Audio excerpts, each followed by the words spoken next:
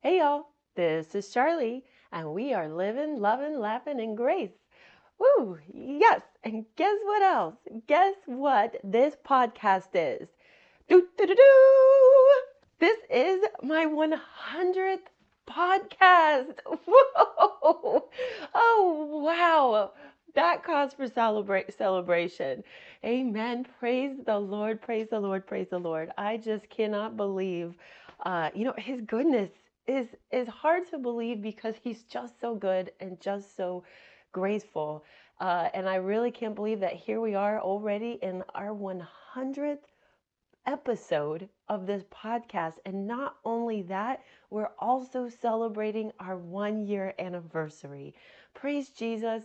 If it wasn't for him, this wouldn't even be possible. I wouldn't be alive. I wouldn't, if it wasn't for his sacrifice, I wouldn't have anything worth sharing. And not only that, the Lord tells us that it is God who works in us. Philippians 2:13 says that it is God who works in us, both to will and to do for his good pleasure. My friends, that takes all the stress off of us. That takes all the burden off of us. When we remind ourselves and remember, you know what? I'm not the one doing this thing. It's God working in me. God gives me the desires and God gives me the ability, whatever that is that you are working on in your life, my friends, whatever you're called to, whatever your ministry is, whatever your job is, your profession. We all have you have a job and you have a ministry of some sort, right? Some are full-time, some are part-time, but we all have one. And ministry is simply to minister to each other. And how do we do that? How do we live our lives? How do we enjoy the work that he gives us, knowing that it is God who works in us? God gives us the ability, and God even gives us the desire, my friends. And once we use the desire he gives us and the abilities he gives us, he then turns around and rewards us for using what he first gave us. That's the grace of God, my friends. So I am just beside myself. I know so many of you who are listening have been listening since the very first episode, day one, episode one, a year ago. Thank you so much to those of you who have found us along the way.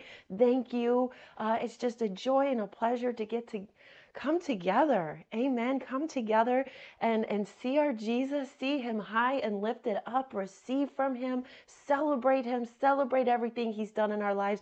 And that is something else I'm especially excited about, that our 100th episode also happens to be the episode that we are going to start our Resurrection Day series, where we get to celebrate the culmination of our Savior's work here on this earth. Hallelujah. I love Resurrection Day, Resurrection Sunday, that day we do, my friends. Y'all know, if you listen to me, I love Christmas. But, Jesus he could have come to this earth. He could have lived a perfect life and ascended back into heaven. He did not have to die, because death is a penalty for sinners. Death is a penalty for those who sin. And Christ had no sin. In him was no sin. He did no sin. He felt no sin. So he could have lived a perfect life and gone right back into heaven, and we would all still be condemned and dead in our trespasses. But he didn't, my friends. It's Resurrection Sunday that makes all the difference for us, because Jesus made the choice. He chose to lay down his life. He chose to become sin on our behalf so that we get to become the righteousness of God, and we get to live in the brand new life that he came to give us. Hallelujah. We now have right standing with our Heavenly Father forever. We live on favor ground. We live on grace ground, at peace with God Almighty. And we are now something we never were before. Before we were sinners. Now we're the righteousness of God. Before we were dead in our trespasses. Now we're alive. The Bible says in 2 Corinthians 5, your old man has passed away. Behold, you are a new creation, and you are now a child of God, my friends. In 1 John, he tells us, behold the wonder that we should be called children of God. And that, my friends, is Resurrection Sunday. Hallelujah. And there is so much goodness to what our Savior has done for us. that we are a couple weeks out, right? We're a few weeks out from Resurrection Sunday, but we're going to start looking into everything that he did for us now. We want to start preparing and enjoying everything that God came to give us. In Romans 1:16, it says, "For I am not ashamed of the gospel of Christ, for it is the power." Say the power. The power of God. What is the power of God? The gospel of Christ. My friends, the power of God is the gospel of Christ. That's why we can't hear it enough. We can't talk about it enough. We can't think on it enough. We can't read about it enough, because it is the power of God to salvation. To salvation, my friends, for everyone who believes. For everyone who believes. I don't care what your nationality is. I don't care what your color is. I don't care who your mama or your daddy is. I don't care what you did or didn't do. It is the power of God to salvation for everyone who believes. Amen. The grace of our God. For the Jew first, Jesus came as a Jew, my friends. He came as a Jew. We need to pray for our Jewish brothers and sisters, my friends, that they would receive Jesus Christ as their Messiah. He came to them first, and it is only because they rejected him that we got the chance. We got the opportunity. But God in his wisdom foresaw that. He used their rejection of their own Messiah so that he would have the opportunity to turn and embrace the Gentile world. If you're not a Jew, you're a Gentile. And God has done that. These last 2,000 years, Jesus has been embracing us. And actually, you were a Jew or you were a Gentile, but once you accept Jesus Christ, you become a child of God. My friends, God only sees 3 groups of people on this earth. Only 3. You're either a Jew, you're not a Jew, or you're a child of God. Amen. Think about all the things we would stop arguing about, we wouldn't be prideful about, we would just let go. I mean, my friend, when we get to heaven, the only part of our identity that's going to matter is, are you a child of God? We don't even know what we're going to be like when we get in heaven. John says we are yet, in 1 John, it is yet to be seen what we shall be like when we behold Jesus, and we'll be fully transformed. Our bodies will be fully raptured and transformed into their perfect state. But the one thing that we do know is that we will be children of God. My friend, it won't matter what country you came from. It won't matter your ethnicity. The one thing that will matter, it won't matter if you were poor or you were rich or you were middle class. The one thing that's going to matter is, are you a child of God? Jesus came to receive brothers and sisters. He came to establish the family of God. So back to Romans 1:16. Woo, Jesus, you're so good. He wanted, like, we can be selfish. I can't get off this. We can be selfish and want to keep everything, that we have to ourselves. But Jesus loves us so much. He wants to share all of his inheritance with us. And that's what he did, my friends. He died and made us partakers of his inheritance. That's how we can claim today that just as Christ is, so am I in this world. In this world, it's everything he did as he was working his way towards the cross, everything he did when he laid down his life at the cross, that has made it possible for us to say that just as Christ is, so am I in this world. And back to Romans chapter 1, verse 16, where it says, "For I am not ashamed of the gospel of Christ, for it is the power of God to salvation for everyone who believes." Not for everyone who works, not for everyone who serves, not for everyone who tries hard enough, for everyone who believes, my friend. If we could work or serve or try hard enough to receive salvation from God, then Jesus Christ didn't need to come and suffer a cruel, cruel death to give it to us.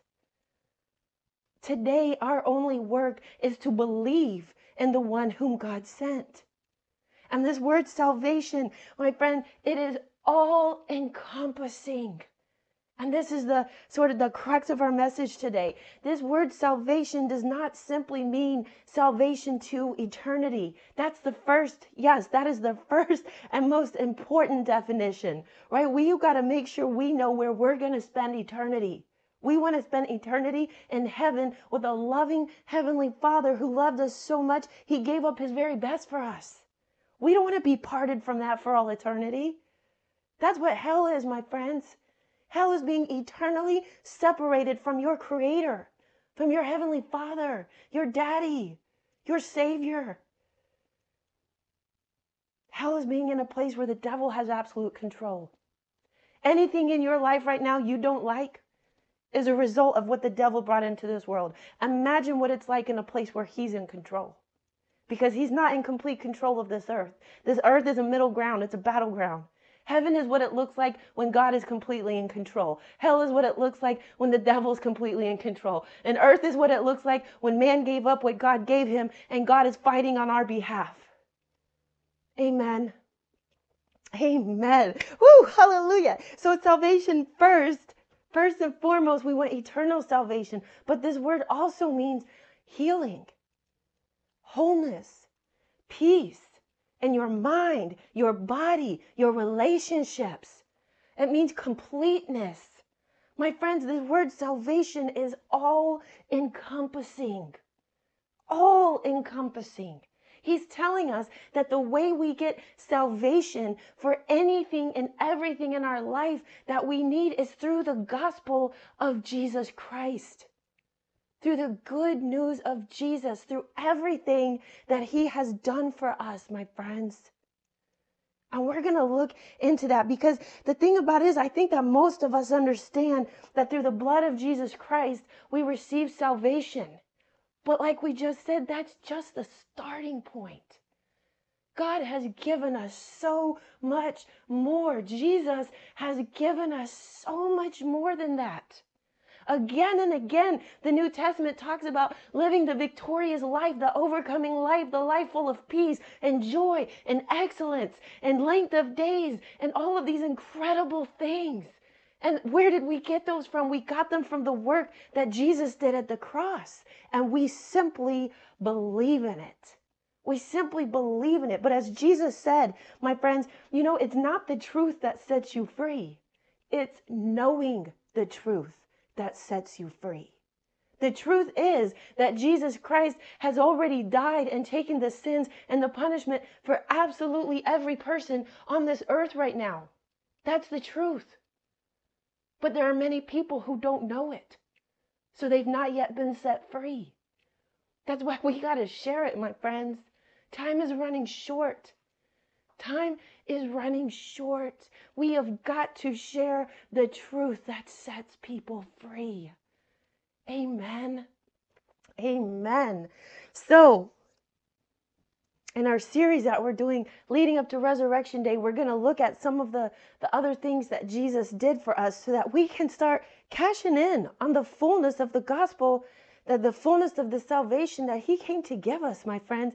You know, that's how you honor someone. If somebody buys something for you, if somebody pays for something for you, and then they tell you about it, and you never, let's say, you know, they paid for a car. They paid for you to have a brand new car, and they even show up at your house and give you the keys, and you say, why would you do this? You know, I don't understand why you would buy me a brand new car. And I say, well, I heard that your old car broke down and it's just junk and it's in the junkyard and that you needed a car, right? Because that's what we all were before Jesus. We were broke down junk. The more we can recognize what kind of broke down junk we were without Christ, the more we will receive of his goodness, my friends. So someone shows up and says, hey, I bought you this brand new car. Here's the keys. It's sitting at the lot. They're waiting for you. You know, you just got to go pick it up. But then you think to yourself, I don't really believe that. I don't really believe that they did that. And so you never go get it. So your friend paid for it.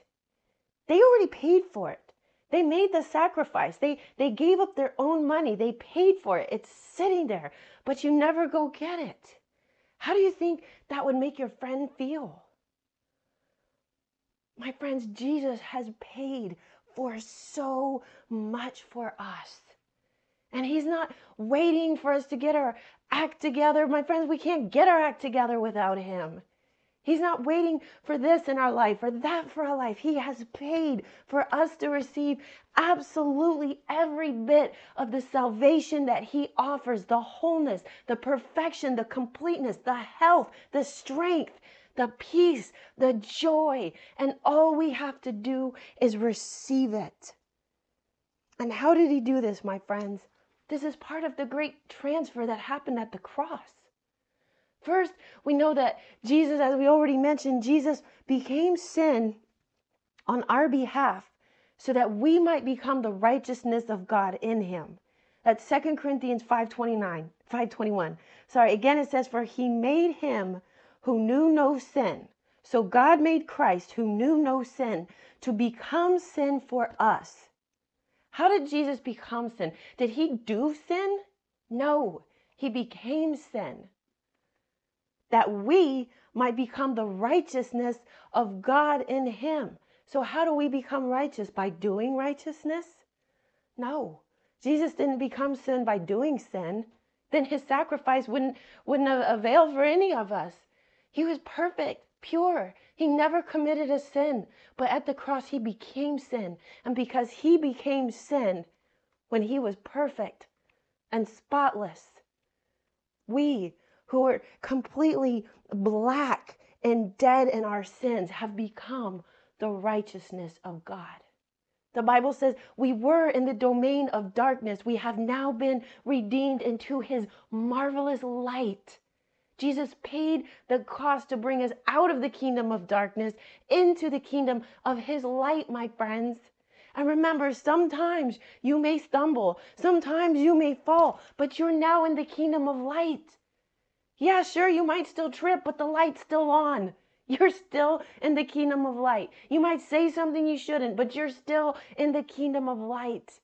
And it's when we remember that, that's right, I am still in the kingdom of light. I'm still saved. I'm still redeemed. My Father still loves me. Jesus, thank you that you paid for that. That is what will empower us to get up out of that, my friends.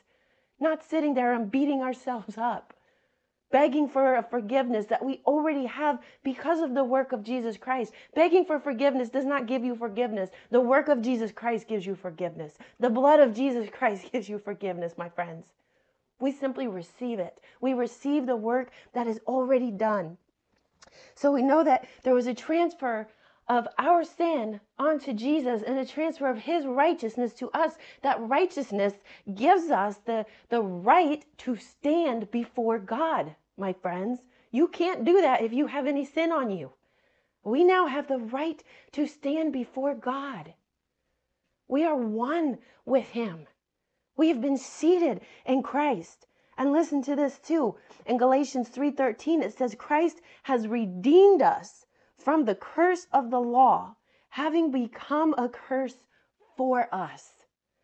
So he became our sin, and he also became our curse. Jesus became our curse. And how did he do that? It says, for it is written, cursed is everyone who hangs on a tree. My friends, you know that's why Jesus was crucified. He was not crucified to bring us the new covenant. He brought us the new covenant through the shedding of his blood.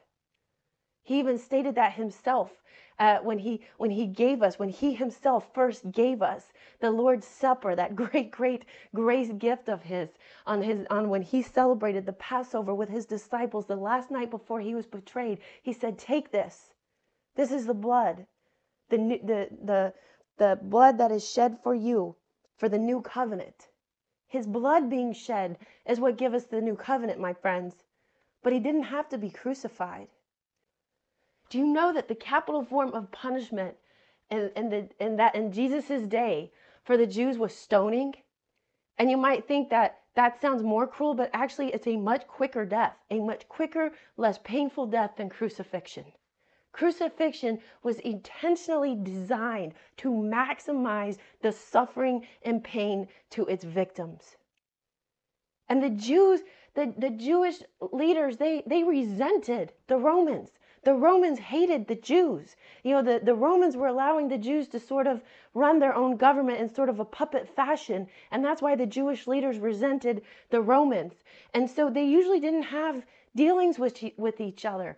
But the Jewish leaders, when they decided to crucify Jesus, they didn't even realize that they were fulfilling Bible prophecy, and they were fulfilling what the Lord had designed to be done when they took Jesus. See, in their day, only the Romans were allowed to crucify anyone. The Jewish people didn't have that right. They could stone people, but they weren't allowed to crucify. That is why they took Jesus to Pontius Pilate, because they wanted him crucified, something they never did. Those two groups of people hated each other. So if Jesus could have brought us the new covenant and forgiveness of sins and righteousness from God by being stoned to death, and believe me, plenty of blood would have been shed, why this route of crucifixion? Because of what it says right here, that cursed is everyone who hangs on a tree. By being crucified, Jesus took our curse. He became the curse that we all deserve so that we receive his blessing. My friends, there is nothing that Jesus has left undone. It goes on to say that he did this so that the blessing of Abraham might come upon the Gentiles in Christ Jesus, that we might receive the promise of the Spirit through faith. My friend, do you know Abraham didn't receive the promise through works? He lived several hundred years before the law was even given. He received the promise by simply believing. He believed in God. He believed in Jesus Christ to come, and that Jesus Christ would be his sacrifice. And God reckoned it to him for righteousness.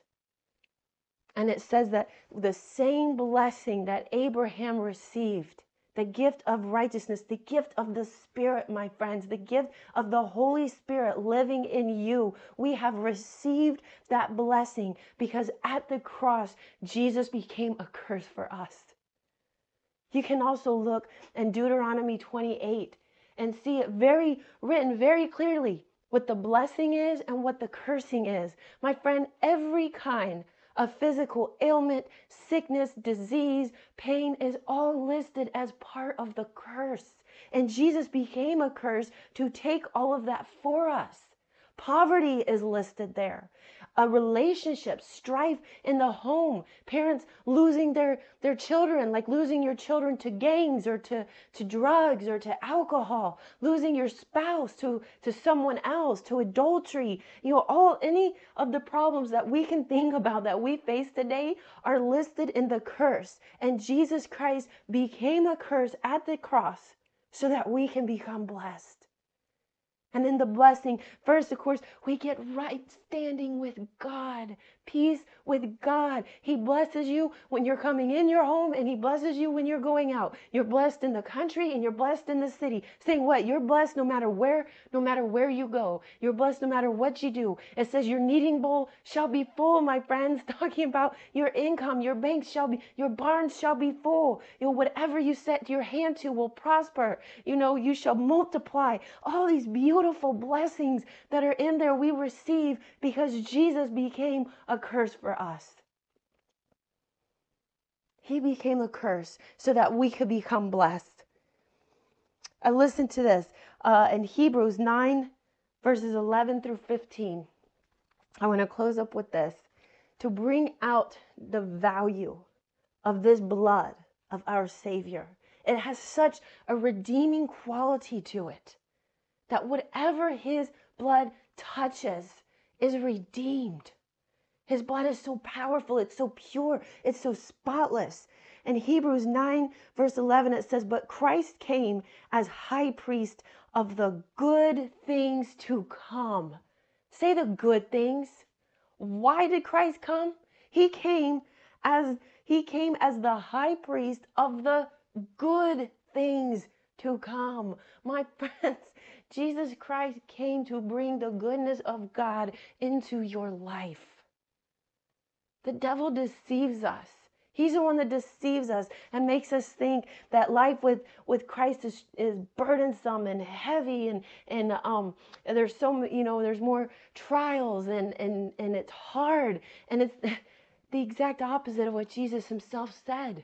Come to me, you who are heavy laden and burdened, and I shall give you rest. Take my yoke upon you. Learn from me, for my ways are easy and my burden is light. My friends, that's the Christian life. Our burden is light and easy because Jesus Christ already bore the heavy burden on himself. See where the burden belongs. It belongs on Jesus, my friends. He already took it for us. So it says that he came to bring us the good things to come with the greater and more perfect tabernacle, not made with hands, that is not of this creation. So he's comparing the old tabernacle and the old covenant that was actually made with physical hands, the physical tabernacle where the presence of God would dwell, and the priests of those days, right? That served to bring the sacrifices before God so that to atone for the people's sins. That's why they had to bring the goats and the sheep and the bulls to make atonement for sins. There had to be a blood sacrifice. But of course, none of that could perfectly wash away sins. It was like a covering over until the Messiah would come. And so he's saying the high priest, the true high priest, has now come to bring good things with greater and more perfect tabernacle, not made with hands, that is not of this creation.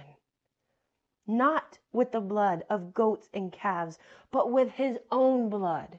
Say with his own blood. With his own blood, he entered the most holy place once for all. Say once for all. Once for all, having obtained eternal redemption. My friend, Jesus Christ has once and for all obtained your eternal redemption. How long do you think eternal lasts?